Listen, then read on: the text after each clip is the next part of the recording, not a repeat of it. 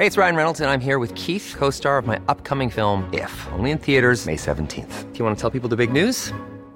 All right, I'll do it. Sign up now and you'll get unlimited for $15 a month and 6 months of Paramount Plus Essential Plan on us. MintMobile.com/switch. Upfront payment of $45 equivalent to $15 per month. Unlimited over 40 gigabytes per month. Face lower speeds. Videos at 480p. Active Mint customers by 531.24 get 6 months of Paramount Plus Essential Plan. Auto renews after 6 months. Offer ends May 31st, 2024. Separate Paramount Plus registration required. Terms and conditions apply if rated PG. This season of Strong Opinions, Loosely Held, is brought to you by Lean Cuisine. I've got a lot of opinions, and here's one. Sesame is everything, especially the sesame chicken from Lean Cuisine's Marketplace line, which is made with the kind of ingredients that I like to keep in my own kitchen. Natural chicken, no artificial colors, flavors, or preservatives. Visit leancuisine.com/refinery29 for a coupon code, and feed your phenomenal with Lean Cuisine. From Refinery29, this is Strong Opinions, Loosely Held. I'm Elisa Kreisinger.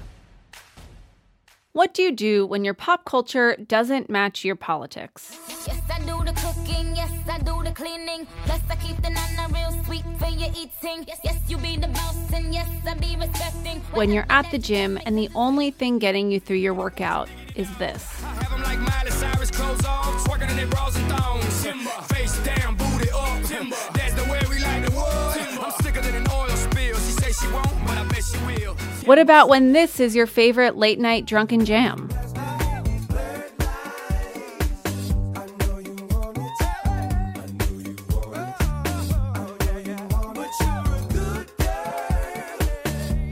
If you're appalled by some of your music choices, don't be. Even Roxane Gay is mortified by some of her choices. When I drive to work, I listen to thuggish rap at a very loud volume. Even though the lyrics are degrading to women, these lyrics offend me to my core. The classic Ying Yang Twins song, Salt Shaker, it is amazing. Make it work with your wet t-shirt. Bitch, you gotta shake it till your camel starts to hurt. I am utterly mortified by my music choices. Misogyny in pop music and popular culture is pervasive. It's almost impossible to escape. We're always drawn to problematic art because we live in a problematic history. I'm Sadie Doyle. I'm a writer. My book is called Trainwreck, The Women We Love to Hate, Mock, and Fear, and Why. And I also write pretty regularly for Elle.com. I live in a culture that is full of problems, and what I buy is not me.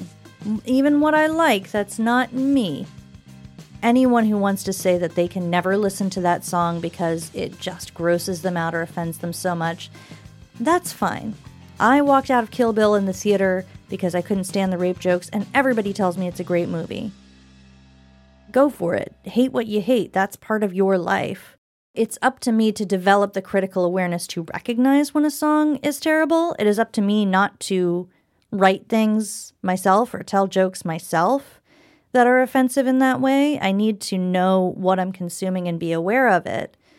But art speaks to us in ways that aren't entirely rational, and there might just be a great sounding song that once you tune into it, you realize that there's a reason you took all those women's studies classes, because now you know exactly why your friend can't stand it and needs you to turn it off whenever it comes on. Are there songs? Are there bands? Are there apps that you love and use but are kind of ashamed of because of the politics behind them? I have like a very long-standing and complicated relationship with Kanye. What was it? Asian Pussy with Sweet and Sour Sauce. I think that was a moment where I was just like, okay, I've signed up for quite a ride with Kanye. If it just sounds great, which so much of his just sounds great, I might still listen to it. I have to acknowledge that that exists whether I listen to it or not. I'm very aware of every objection, both serious and unserious, you could have to Kanye West, but I sort of am drawn to him as a figure of public vulnerability, as a figure of very public male vulnerability. Kanye is in touch with his feelings in a way that men are sort of not culturally encouraged to be. Or, you know, just accept that there are things about Kanye that are really interesting to me in terms of like what it says about masculinity. I'm sort of instinctively drawn to people who get beat up on a lot. And people beat up on Kanye a lot for being arrogant, full of himself, or overly ambitious in a way that I think says a lot about what we expect of a black man and a black male artist in society. But I cannot get caught up in defending it. I think when I was writing Trainwreck, I listened to a ton of Miley Cyrus. And every time I did it, I was like, this is bad. Processing Miley Cyrus as someone who's, perceived as a girl and subject to misogyny and subject to heteronormativity, that all matters. The fact that she specifically chose Black culture as, this is how I signify being wild and bad, that also matters. And it matters a lot that she can pick and choose whether she's seen as hypersexual or not. Whereas a Black woman in the public eye, like Beyonce, who no matter how much of a soccer mom she is, people are always sort of wanting to see her as this hypersexual, hyper-available body. They can't pick and choose. They can't just have their ratchet phase and then wear white and then be freed from, the association of Blackness with hypersexuality. That's not an option. We're always drawn to problematic art because we live in a problematic history. Pretty much anything that you pick up that's older than 10 or 20 years old is going to have things in it that astonish and horrify you. In the late 2000s, my mom gave me this box set of John Hughes movies, and there are so many rape jokes in 16 Candles. Entire plot lines around rape. That's what Anthony Michael Hall does. He gets the popular guy's girlfriend super drunk and sexually assaults her, and the popular guy kind of gives him permission to do it. I can get a piece of ass anytime I want. Shit, I got Carol in the bedroom right now, passed out cold. I could violate her 10 different ways if I wanted to. What are you waiting for? I'll let you take Carolyn home. But you gotta make sure she gets home. You can't leave her in some parking lot somewhere. Okay? Jake, I'm only a freshman.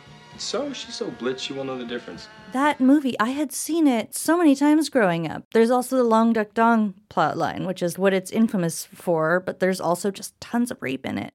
It had not registered at that time, whether because I was too young or because in the early 90s and late 80s, there wasn't a ton of discussion around consent and around how we, frame rape as funny or excusable.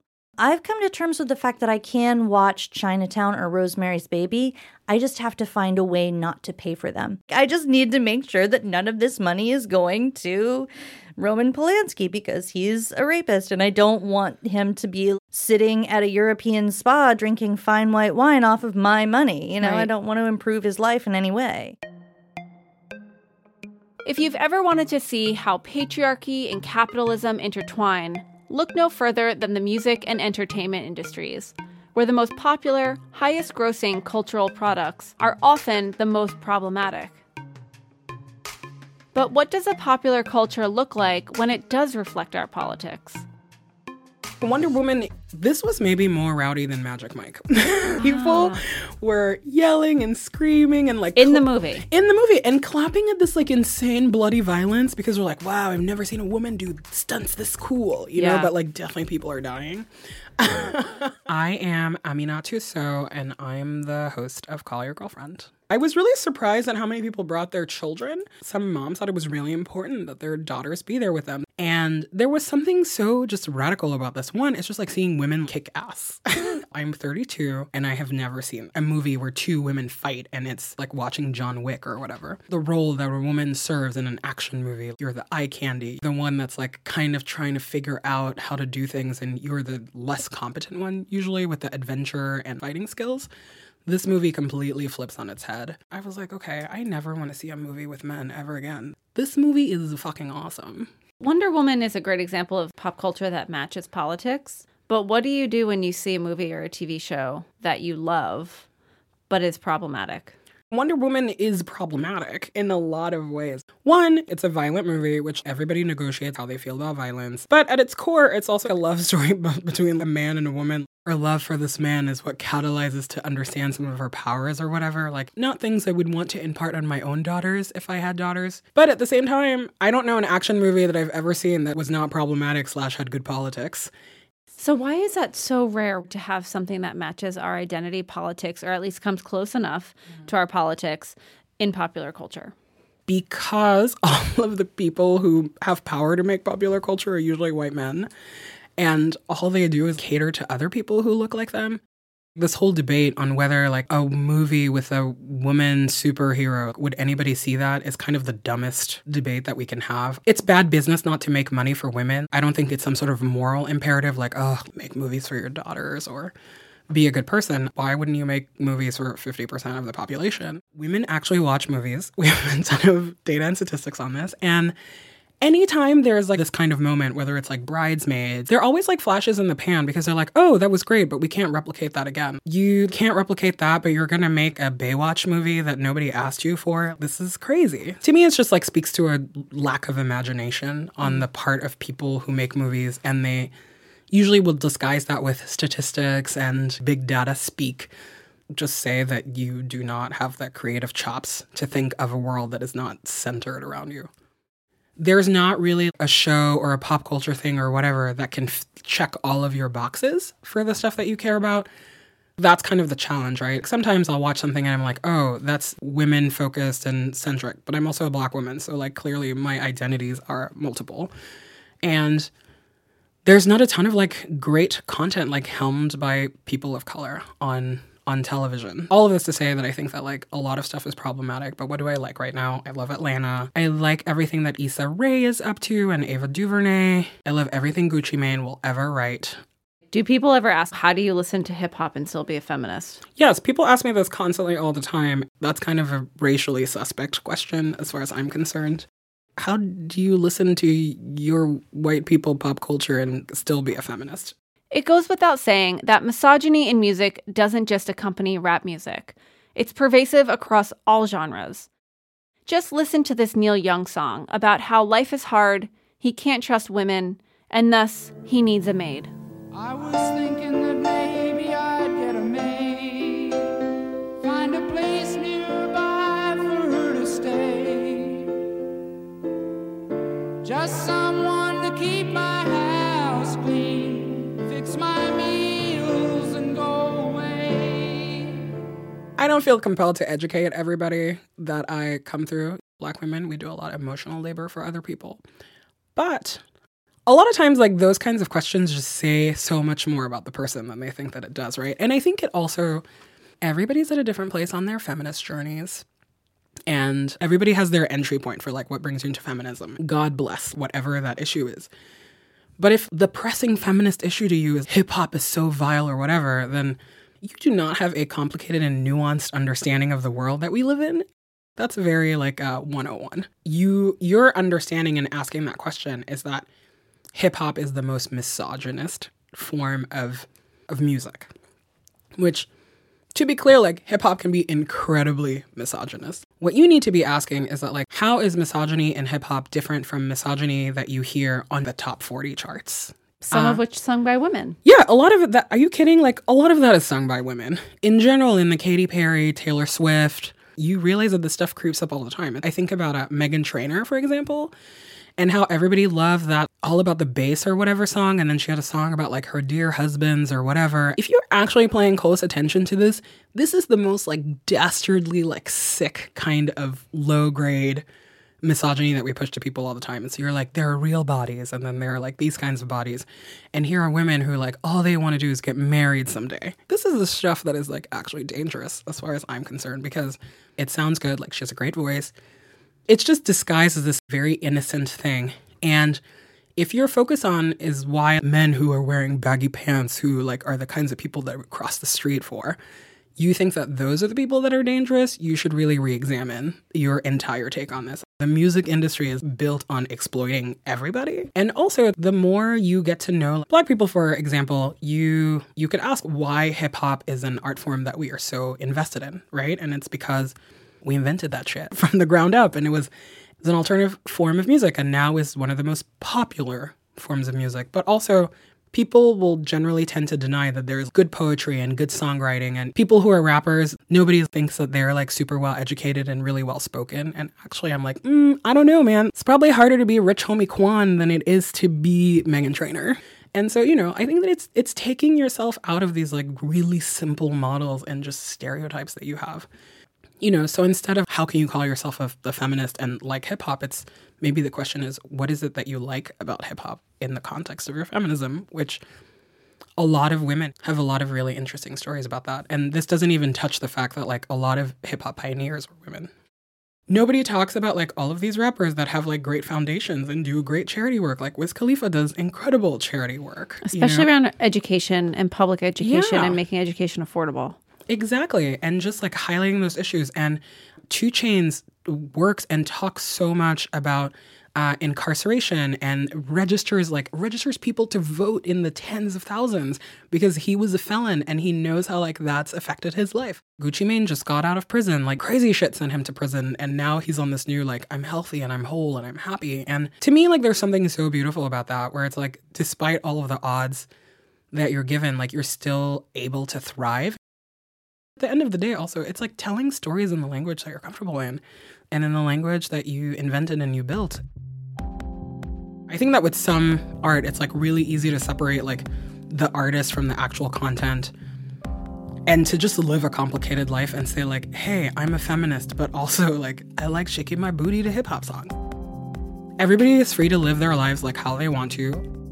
I enjoy engaging with culture. I enjoy critiquing it. It's part of having a complicated understanding of things.